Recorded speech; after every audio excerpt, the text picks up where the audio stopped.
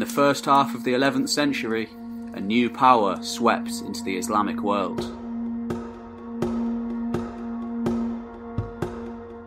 Originally a semi-nomadic pastoralist society, eking out a living on the Central Asian steppelands, under the leadership of a series of hard-headed, charismatic rulers, a single dynasty of august Turks, known as the Seljuks, swiftly conquered close to the entirety of the Middle East and Anatolia in just a few short decades, establishing themselves as the new overlords of much of the Islamic world.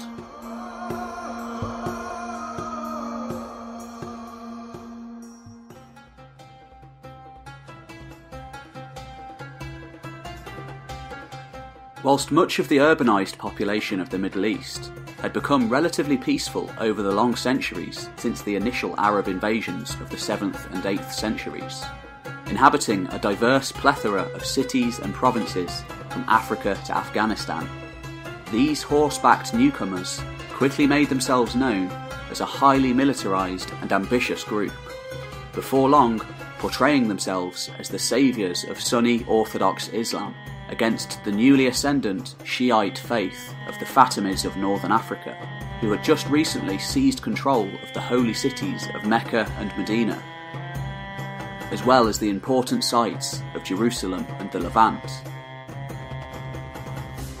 By the mid-11th century, after overcoming their regional rivals in Khorasan and Persia, the Seljuks set about usurping the long-standing state infrastructures of the region, including control over the heartlands of the previously all-powerful Abbasid Caliphate, which was now a mere shadow of its former self, having suffered a gradual disintegration of its authority over the years. Town by town, city by city, the Seljuks gradually increased their own power, always emphasising their Sunni struggle against the Shiite Fatimids, and in doing so, forged themselves one of the largest empires the world had ever known.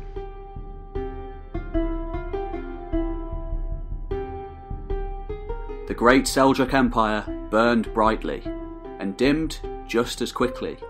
By the late 11th century, it had found itself embroiled in a bitter conflict, not only with the Fatimid Caliphate in Egypt, but also with the Eastern Roman Byzantine Empire, that still doggedly clung on to its last remaining territories in Asia Minor, having already lost vast swathes of territory to Turkoman tribesmen operating on the fringes of the Seljuk state. By this time, the once mighty Seljuk Empire, at its height stretching from Africa to India, had already begun to fracture into nominally independent states and beyliks, scattered over the vast territorial landmass, from the ancient Silk Road cities of Merv and Bukhara in the east, to the arid interior of Asia Minor in the west.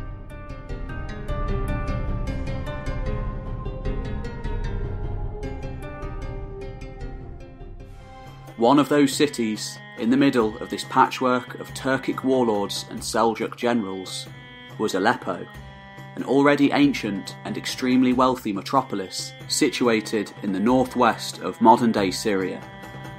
Aleppo had long profited from the lucrative east-west trade routes of the silk and spice roads, having already been a major player in the region for well over 3,000 years.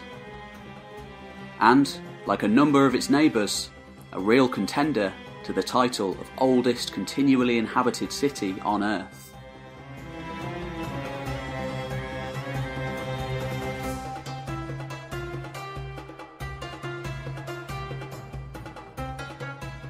Aleppo was thus a highly sought-after prize, yet it was just one prize amongst many, its territories being neighboured by a number of other similarly ancient cities, now coveted by various competing warlords and generals.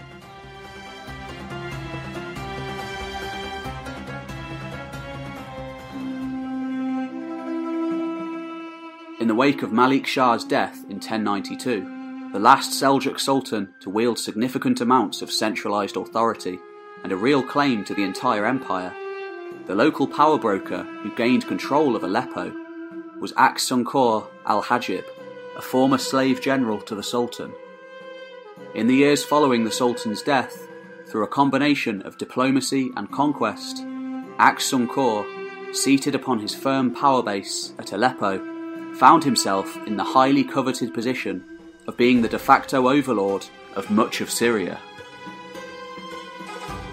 Yet he was by no means unopposed. Surrounding him on all sides stood hostile claimants and rival magnates, ever eager to stake their own claims to power.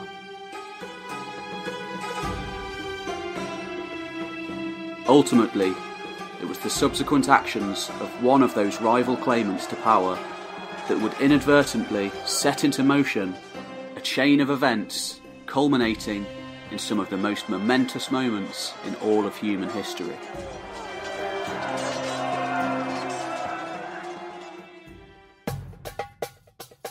In 1094, disaster struck the city of Aleppo as the Atabeg Aks-Sun-Qur was accused of the most serious crime of treason by the neighbouring ruler of Damascus, a similarly ancient and revered metropolis and the other foremost power in the region.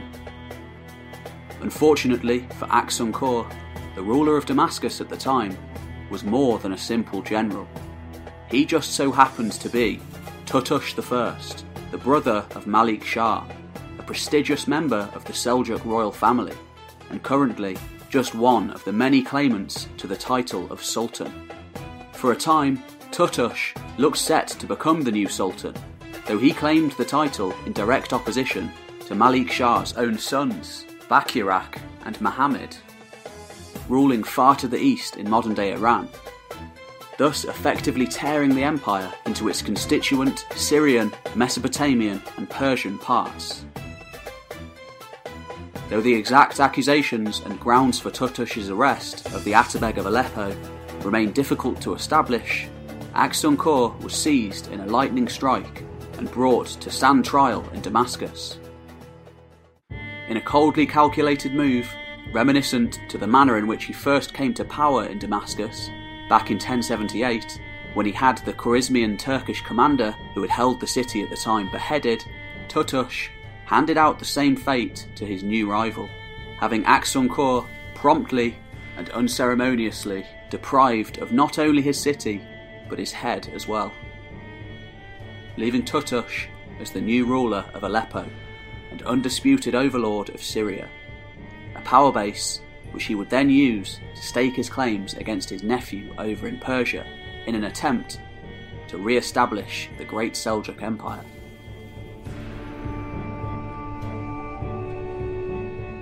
Aks-Sun-Qur's young son, meanwhile, Imad ad-Din Zengi, just 10 years old at the time, was taken in by the governor of Mosul, another super city of the region. His name was Kurbaga.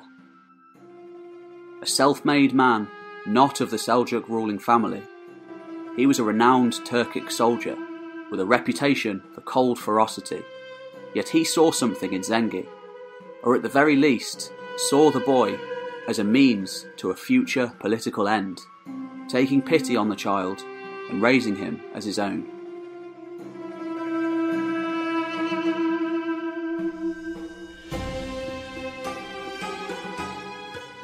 Kurbaga had made his reputation on the battlefield.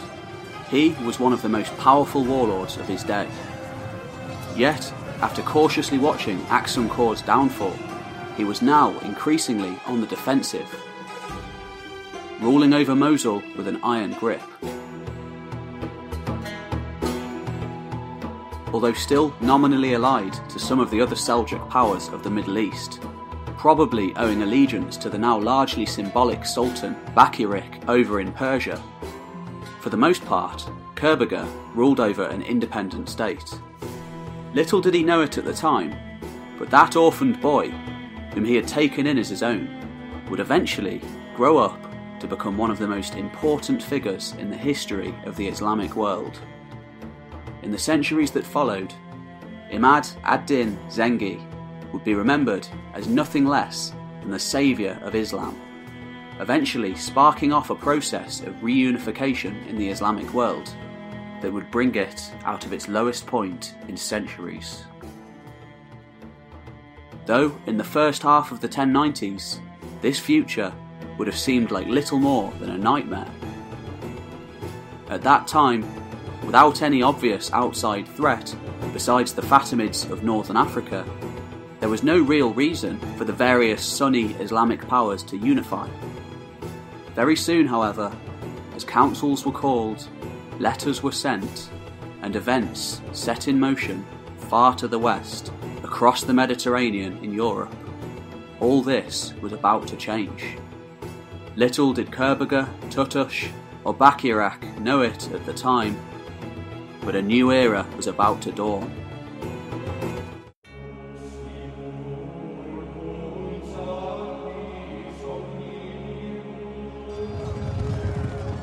One that would ultimately open up both the Middle East and Europe to a wider world stage.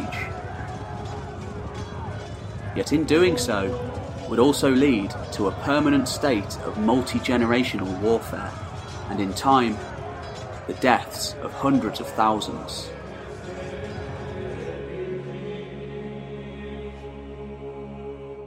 The Crusades were about to begin.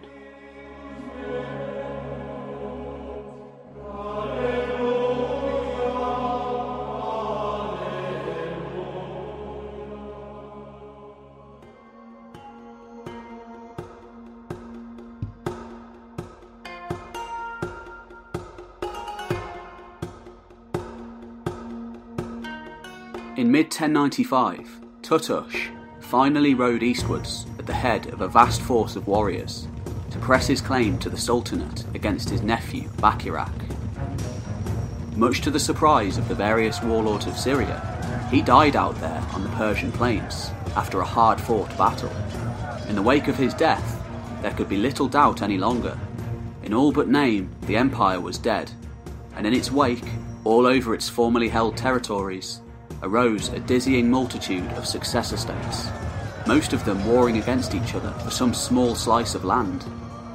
Within months, across the sea in Europe, in one of the most fortuitous moments of chance to ever befall the world, Pope Urban II, concerned at the similarly endemic state of warfare which European rulers tended to engage themselves in, held a council at Clermont, where he called for direct military action to the lands outside of Europe. He called for a crusade to the Islamic world. And he offered a free pass to heaven for anyone willing to go. Military aid had originally been called for by the Byzantine Emperor Alexius Comnenus in response to renewed Seljuk attacks in Asia Minor a decade earlier. Though after Urban's call for action, this military aid soon grew to become a different beast altogether. Within weeks, tens of thousands of eager warriors from all over Europe began to answer the call. Whereas Alexius had initially called for a small cadre of hardened mercenaries to assist with his impending reconquest of Anatolia, what he received was a corps of veteran European power brokers, along with their armies of tens of thousands of men, the largest European military expedition since the fall of the Western Roman Empire.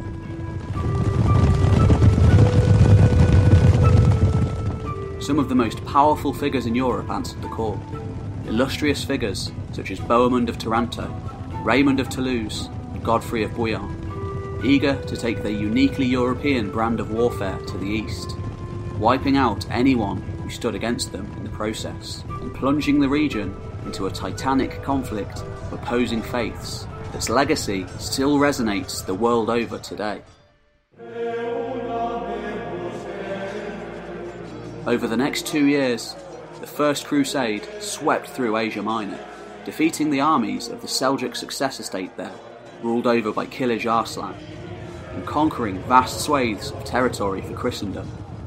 Islamic sources of the time speak of regular massacres of entire civilian populations, such as at the city of Marat, where hungry crusaders seem to have engaged in gruesome acts of cannibalism in order to survive. Unbeknownst to the crusaders, a large number of those who were allegedly killed and eaten were actually Eastern Christians, for the most part indistinguishable in dress from their Muslim neighbours.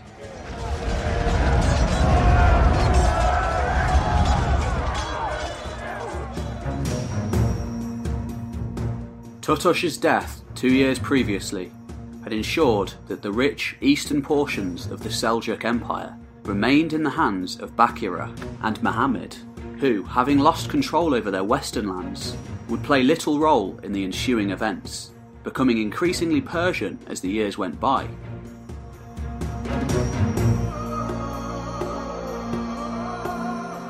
Woefully unaware of the steamroller heading their way from Europe, and seeing no particular benefit in unifying their realm under a single strong ruler, Tutush's realm was violently divided between his sons upon his death in 1095, with Dukak inheriting Damascus and Ridwan receiving Aleppo. In the most recent occurrence of the all too familiar tendency for Seljuk princes to violently dispute successions, a familial trait which had plagued the dynasty since its earliest days, Syria erupted into all-out civil war between the two brothers.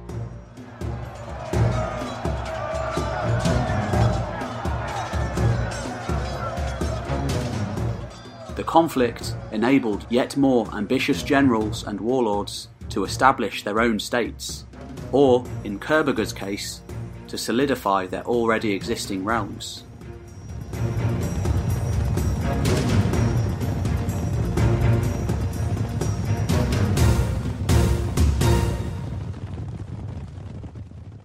In the east, meanwhile, Bakyaruk himself was plagued by yet more usurpers, including his half-brother Muhammad. In short, Malik Shah's death in 1092 had resulted in the formation of a dizzying number of successor states, many of them just as hostile to one another as they were to the Shiite Fatimids of Egypt, and in time, the armies of the Crusaders when they arrived in the region, which they did by 1098. It was in that fortuitous year, as the Middle East arguably stood at its most disunited position in centuries, that the vast armies of the First Crusade arrived seemingly out of nowhere to lay waste to the important regional capital of Antioch, then held by Yagi Sian, a one-time general of Malik Shah, who now found himself heavily embroiled in the civil war between the sons of Tutush, Dukak in Damascus and Redwan in Aleppo. At first, Kurbaga had benefited from the strife between the sons of Tutush, gaining prestige by lending aid to the more established powers in the region, particularly the now largely symbolic Abbasid Caliph in Baghdad, al-Mustasir, who had attempted to reclaim Aleppo from Ridwan in 1095. Kurbaga also lent his support to Malik Shah's son, the Sultan Bakyaruk over in Persia, ever attempting to reclaim the influence his position had once held. The Abbasids, once ruling over a mighty empire stretching from Sicily to Afghanistan, were now relegated to little more than religiously significant figureheads by the ascendancy of the Seljuk Turks. Now, with the malignant factionalism which had swept through the Islamic world in the wake of Malik Shah's death, the Seljuk Sultan also teetered on the verge of political irrelevance. In 1098, when Kurbaga heard that the Crusader army had arrived outside the walls of Antioch, he took it upon himself to forge a coalition to throw them back. The ruler of Antioch itself, Yagi Sian, had recently thrown in his lot with Dukak of Damascus, along with Ilghazi, the Artukid governor of Jerusalem, yet another dynasty to arise in Syria. Ridwan, meanwhile, was allied to Ilghazi's brother, Sokmen. The two had been about to attack Dukak's lands when they heard of the sudden arrival of the First Crusade. Rather than broker a peace deal there and then and push back the Crusaders together, the rifts between the various Turkic warlords were now simply too deep. Ridwan didn't attack Dukak that day, but the various alliances between the warlords were eventually disbanded, and everyone returned to their own cities. The city of Edessa, meanwhile, formerly held by an Armenian garrison, left over from the long bygone days of the Armenian Byzantine usurper Philoratos Brachamios, who had held Antioch just over a decade earlier, lay directly in the path of the crusade.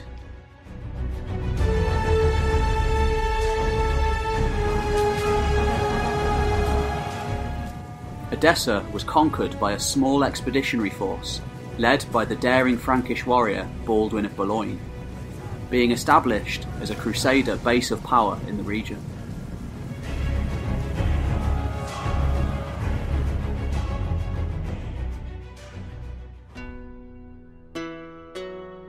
Kerbogha, meanwhile, still gathered momentum for his own campaign, though the other vying powers of the region increasingly looked upon him with distrust and fear, almost as much as they did the Crusaders. Should he be able to defeat the newcomers, it was feared that Kerbogha would become unstoppable. Standing alone for the time being at least, Yagi Sian never really stood a chance.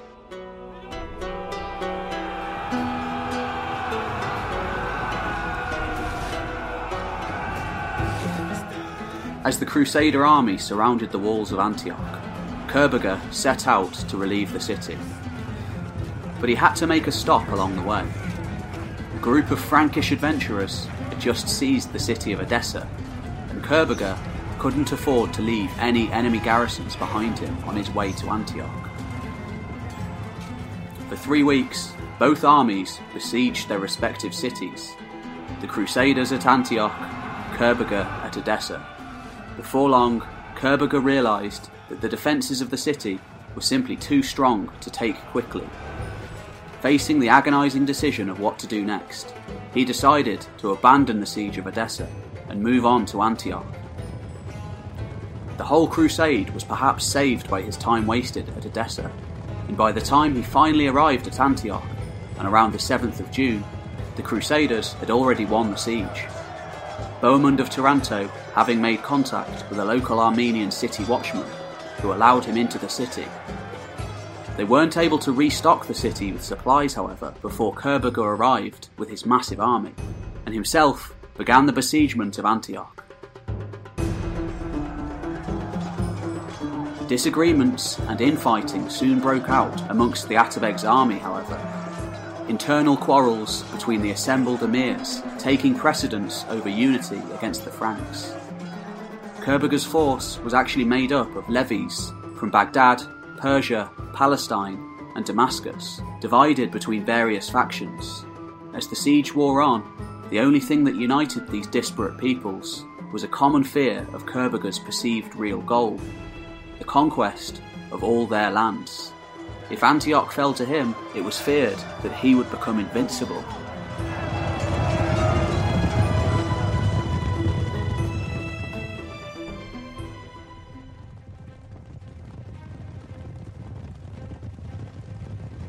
When Bohemund, the leader of the Christian army, decided to attack on the 28th of June, the various assembled emirs decided to humble Kerbogha by abandoning him at the critical moment of battle. The Crusader army, newly emboldened by the alleged discovery of the Holy Lance, an important Christian relic, surprised Kerbogha with their discipline and resolve. Despite many of them already having eaten their horses, and many of them themselves resembling corpses, having been starving for so long, the Crusader army surprised the Turks with a devastating cavalry charge, leading to complete chaos within Kerbogha's ranks.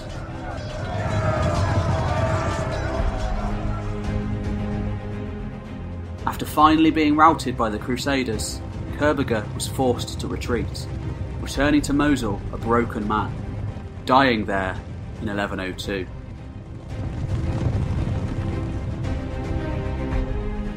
Most of the Crusaders went on to besiege Jerusalem after the Battle of Antioch, besides the Norman adventurer Bohemund of Taranto, who remained at the city, setting himself up there as a prince. Baldwin of Edessa eventually became king of a newly established Kingdom of Jerusalem in 1100, thus seeing the establishment of 3 fully autonomous Crusader polities in the Middle East. A 4th would arise soon afterwards in the form of the County of Tripoli. Upon that city's eventual capture from its Turkish garrison in 1109, By 1102, Kerbogha was dead, but out of his ashes, a new breed of Turkic warlords would arise.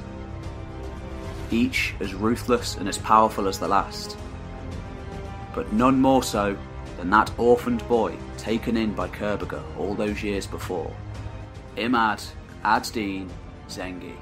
I'll be covering his meteoric rise and his swift fall in the next episode of this series, and eventually the entire history of the Great Seljuk Empire.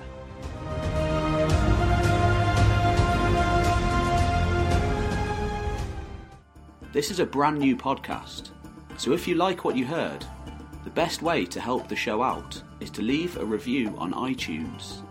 This is the best way for new podcasts to grow and for people to find the show. You can also find tons more historical material over on the History Time social media links. We're on YouTube, Facebook, Instagram, and Twitter. If you really like what you heard and want to help me to keep making new podcasts, videos, and articles, then the best way to help is to become a patron at www.patreon.com/HistoryTimeUK.